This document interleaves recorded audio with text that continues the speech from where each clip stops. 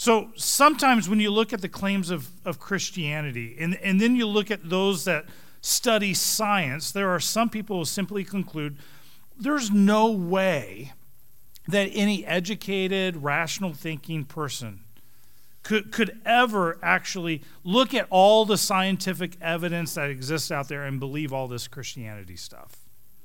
For instance, in The God Delusion, scientist, outspoken atheist, author Richard Dawkins, he argues that you cannot be an intelligent scientific thinker and still hold to religious beliefs. It is one or the other. And to support this thesis, he points out in a study that was conducted in 1998 that showed that only about 7% of American scientists in the National Academy of Sciences believe in a personal God. What I've seen even in my own personal experiences, I spent the first 11 years of vocational ministry working specifically with teens and young adults. And I've seen this over and over and over again, where people believe things that they were taught about God, whether or not it was taught by their parents. Maybe they learned about it from a Sunday school teacher, a mentor, a coach, a school teacher, and then they attend a class in college, and the professor says something that contradicts their thoughts or what they had heard about God, what they had heard about Christianity, what they heard about faith. They watch something on TV or they watch something on YouTube, or they have a friend or they have a family member that says, you can't believe this. You can't believe in this stuff. And what it causes inside, it causes a type of crisis of the faith. How do I make sense of this? How do I navigate through this? If one part of their belief system is shaken, the limited amount of faith that they have begins to crumble. And that may have happened to you. It may have happened to somebody that you know. And that's why the big question that we're going to wrestle through and walk through today is, can I believe in God and science? Or is Dawkins right? Has science essentially disproved Christian beliefs? Must we choose in our thinking between science and God? That would cause us, in other words, to beg the question, why does science seem to be in conflict with the Bible? People tend to land in this camp, I think, because they simply see the relationship that exists between science and the Bible as being competitive more than it is cooperative. See, some see the relationship as either or, instead of something that maybe God has created both that can actually work together to help each and every one of us grow further in our faith, grow in our understanding of who God is. Let me try to explain this here for a moment. An old historical church father named Augustine, we call him Saint Augustine of Hippo. He lived around 400 AD. He believed that science and the Bible were actually complementary instead of being competitive in nature. And he would have said something like this to summarize his teachings. He believed that the conflict that exists between science and faith comes from either a misunderstanding of science or a misinterpretation of the Bible. If there's a problem, if there's a conflict, if there seems to be some layer of competition that exists, he would have taught either you really don't know the truth and follow scientific study, or there's a misinterpretation of God's word. And here's what we need to understand. Believe it or not, this was the dominant view throughout history for about 1,400 years. Until we came to this moment in our history known as the Age of Enlightenment. Or, you can kind of think about it, it was a scientific boom in the 1800s. At that point, there was scientific discovery after discovery after discovery, and people started to think that science explains everything. And so, As a result, there were in that day and age, Christians began to become nervous, thinking that science is an attack upon their personal faith. The problem anytime that there seems to be what we would classify a layer of competition in this area or even any other area of life or our faith, you have winners and you have what? Losers, right? If science wins in this competition, then it seems like the Bible loses. If the Bible wins, then it seems like science loses. I'd ask you this. What if the relationship between science and the Bible wasn't actually meant to be competitive? But what if instead, by a good God who created everything, it actually can be cooperative and complementary? See, I think as Christians, we have to learn to accept a layer of both and. We have to learn to manage the tensions that exist in the in-between. Actually, in the Bible, our theology, there are all kinds of both ands. There's all kinds of learning to manage the in-between. For instance, Jesus refers to himself as the Alpha and the Omega, both being the beginning and the end. Jesus himself is both 100% God and at the same time 100% man. How does that work? I don't know. Like that's one of those tensions that we have to learn how to walk through. One of those tensions we learn to manage. The Hebrews, the author of the Hebrews talks about that Jesus is the author and the finisher of our faith. See, there's these both ands, these tensions that seem to exist, but in all reality seem to be true. When it comes to science and our biblical faith, why can't we learn from both? Why can't we learn and allow both to actually be something that draws us closer to God, that pushes our faith deeper in our understanding of who he is? The reality is both science and the Bible are two different tools I believe exist to help us understand God, help us understand truth. So I want to dive into this conversation today. And to be honest, we're just skirting the issue. There's only so much that we can explore in the 30, 35 minutes or so that we have together this morning. So know that we're doing this at warp speed. But there's three kind of main things I want to challenge us into this conversation that we have to take a look at in order to better understanding how can these actually exist? How can they be complementary? How could they actually be cooperative when it comes to how we see God, how we understand God, how we engage God in our lives? So in the last few minutes, I want us to start. First thing that we need to take a look at, if you're taking notes, write this down. We always need to start at the very beginning. I know it sounds like a Sound of Music song, but it's true. We do need to start at the very beginning. And so I want us to take a look at Genesis chapter 1. Let's go to Genesis chapter 1. If you have your Bibles, we're going to go through a couple different passages. They are going to come up on the screen to make it a little easier to follow along today. But let's take a look at Genesis chapter 1. I'm going to start reading in verse 1. Go ahead and follow along here. It says, "In the beginning, God created the heavens and the earth. The earth was without form and void, and darkness was over the face of the deep, and the Spirit of God was hovering over the face of the waters." The interesting thing, let me stop right there. In the beginning, when God creates, the words that are actually used in the original language was that God created out of nothing. There was nothing that existed prior, that God literally spoke, and out of nothing God created. Why is this so powerful? Because more than 3,000 years ago, Scripture declared what science is confirming in the recent years. What did science confirm in the most recent years that Scripture declared over 3,000 years ago? This simple truth, that the universe had a beginning.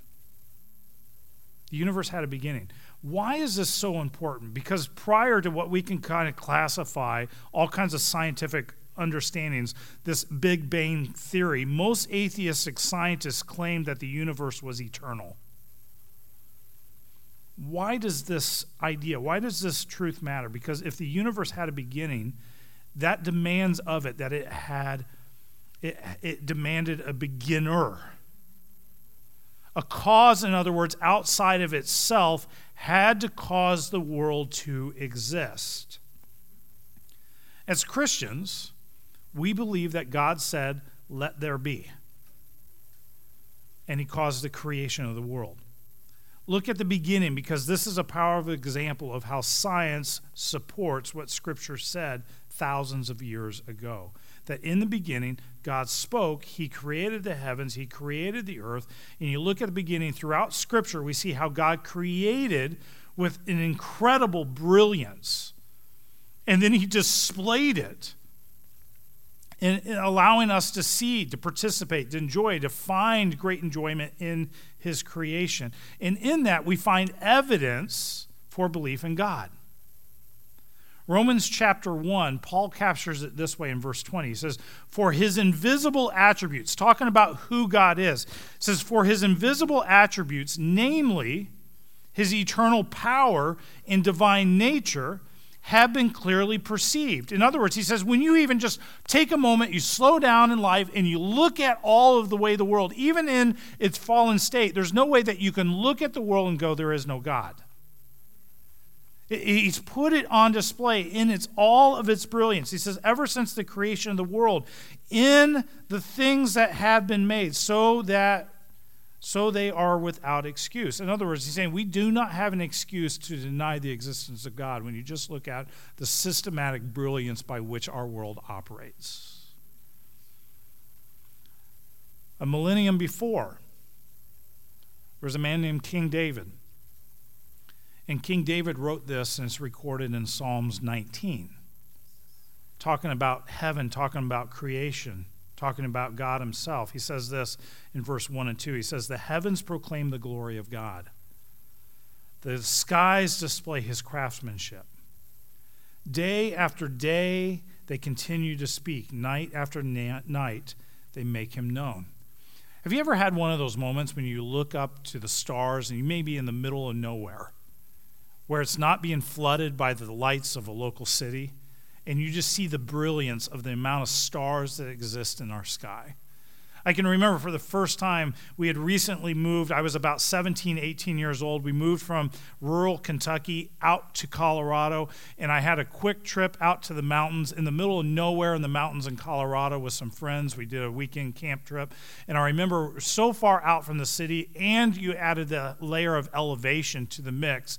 I remember standing out there in the middle of the night. I'd never seen so many stars in my life, and it just almost took my breath away. This is what David's talking about. That when you just slow down for a moment from the busyness and the being drowned out from the world around us, even outside the lights, when you just look up into the sky, you see the brilliance of God all around us. See, the Christian faith is a belief that is, when it, in and of itself, is an evidentiary belief. It is a belief that is rooted in historical revelation of God. Furthermore, the witness of Scripture has the claims of truth, which can either be validated or they can be invalidated. When these claims are validated, they provide reason for belief in other claims which are believed even if not capable of being proven through scientific means. So it's kind of in that, it's safe for us to say that the next thing we need to observe, so we start at the very beginning, but the second thing that we need to be willing to do is to dive into the design of it all. Study the design. I came across, as I was kind of preparing for this conversation, a really, really fascinating, it's just a 2-minute clip put on by the university at Johns Hopkins University. I want you to take a moment. I just want to watch this because this blows your mind of what they're understanding about our universe, the world in which we live and we call home. Go ahead and play this. Growing up, I was very much inspired by astronomy pictures, galaxies, nebulae, etc. Now I think it's basically our time to create a new picture and share it with everyone out there. You can see images of individual galaxies made out of billions of stars and planets. And then this map representing galaxies just as little dots allows the viewer to basically understand different scales at the same time. So seeing the vastness of the universe, it's quite inspiring. I'm Vince Menard. I'm a professor at Johns Hopkins University, and we are here today to talk about the map of the universe. The map is only showing a thin slice. Its thickness is about 10 degrees, but this map shows the actual position and real colors of about 200,000 galaxies in the universe. Every dot in the map is an entire galaxy observed by the Sloan telescope. The Sloan Digital Sky Survey Telescope has been observing the sky night after night for now more than 20 years. It has collected data for millions of galaxies out there. Astrophysicists all around the world have been busy analyzing this data for many years. But nobody really took the time to create a map, gather all the data, and visualize it in a way that is scientifically accurate, but also accessible to people who are not scientists. So this is basically what we've done. I started working with Dr. Menard about 2-3 years ago. Look at the banner. It's not hard to generate the map because you have all the data. What's really hard is to generate a good map. Yeah, we're doing coding. What is unique about this map is its size. You're working on basically the biggest scale that there is. To understand how these galaxies interact with each other and how they are distributed throughout the universe. In this map, we are at the very bottom. We are a tiny speck, just 1 pixel. And when I say we, this is our entire galaxy, the Milky Way. There's this structure that brings the whole universe together. I think everyone can get something out of this map and better understand our position in the entire universe.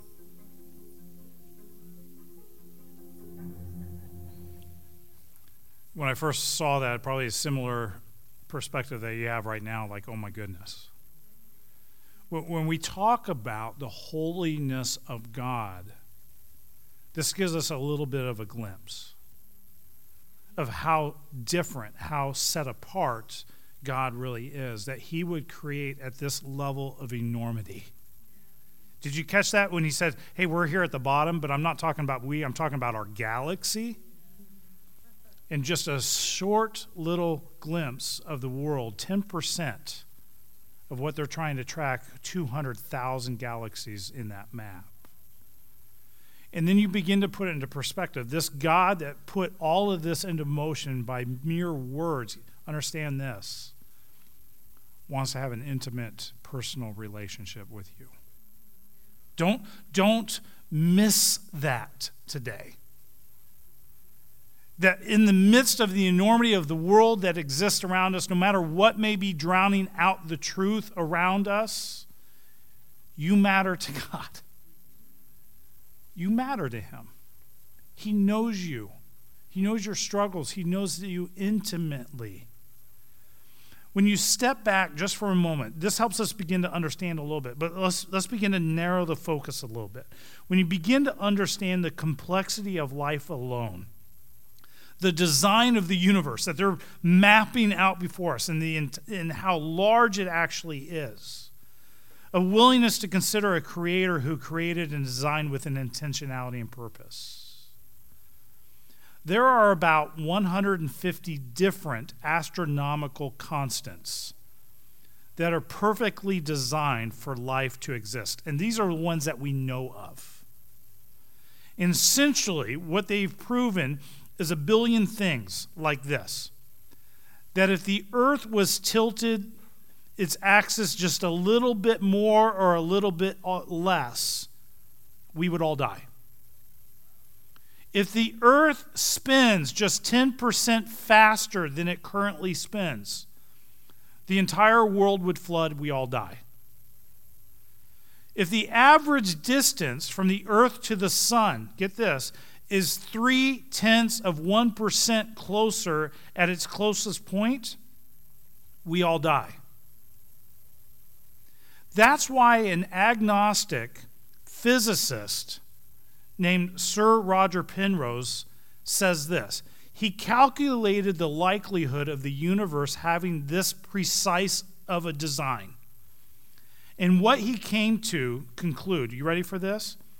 That the odds of this actually happening by accident would literally be 10 billion or so to the 123rd power.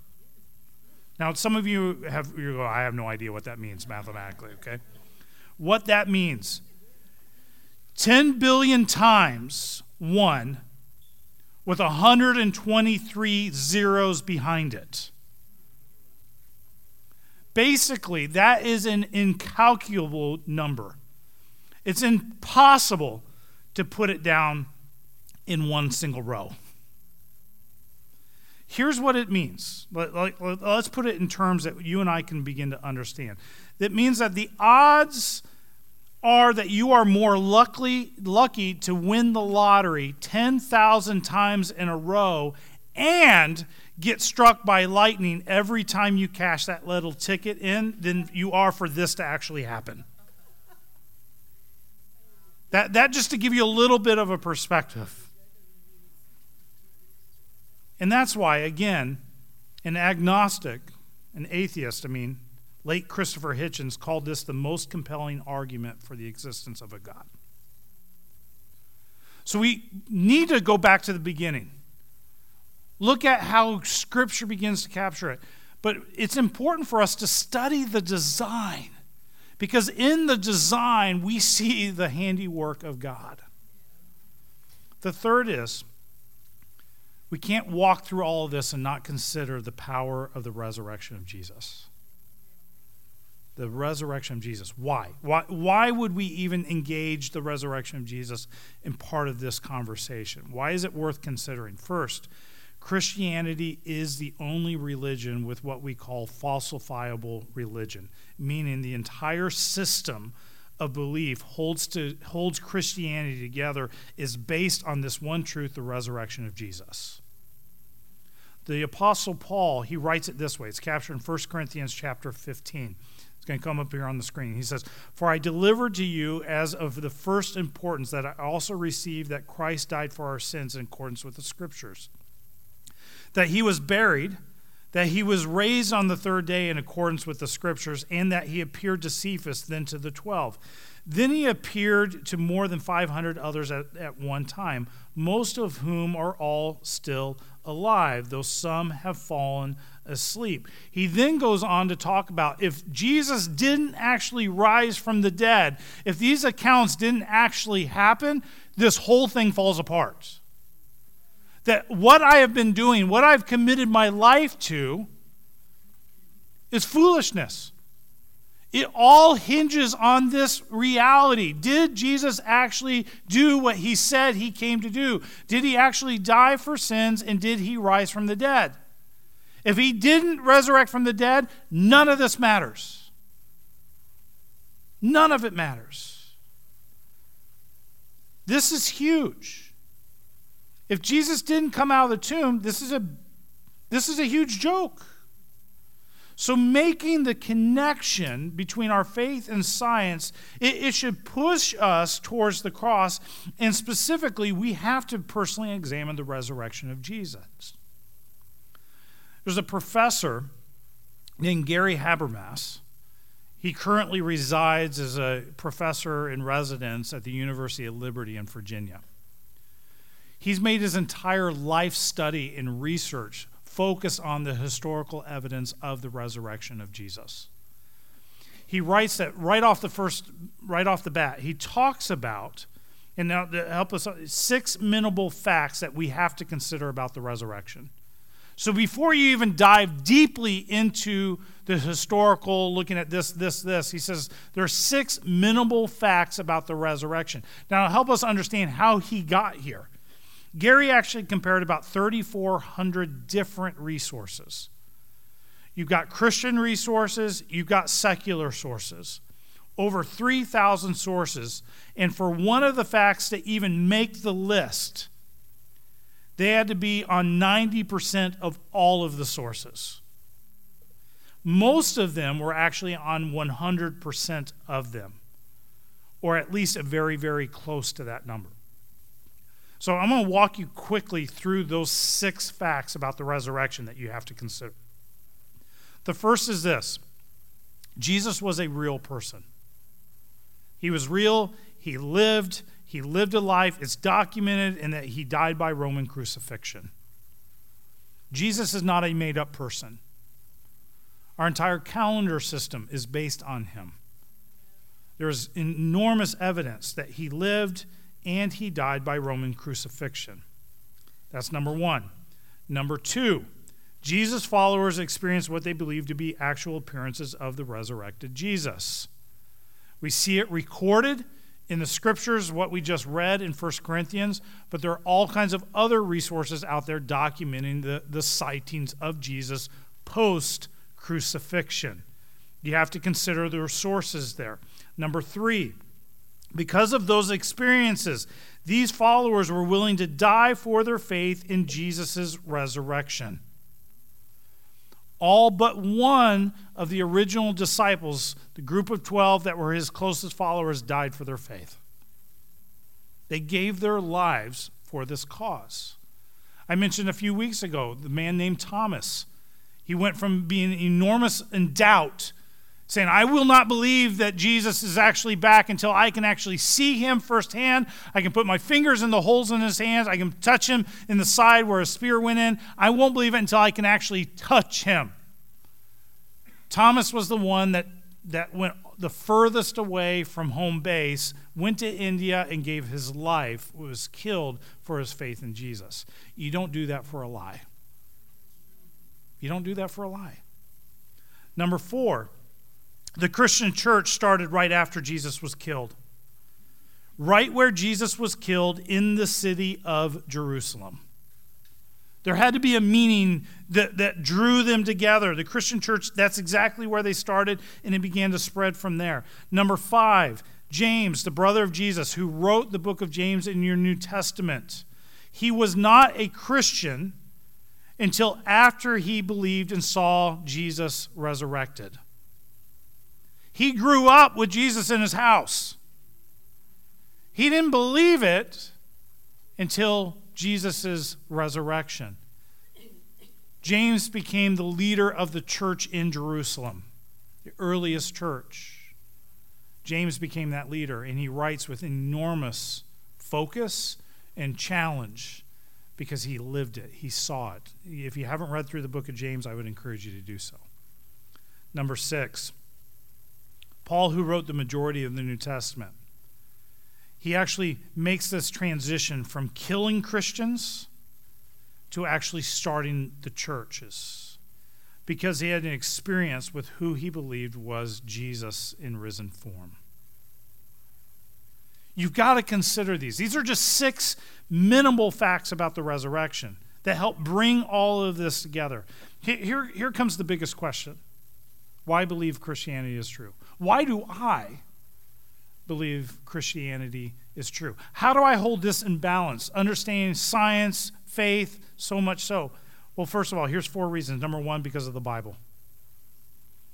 Because as I study the Bible, I don't see anything that is disproven the Bible and the truth of the Bible.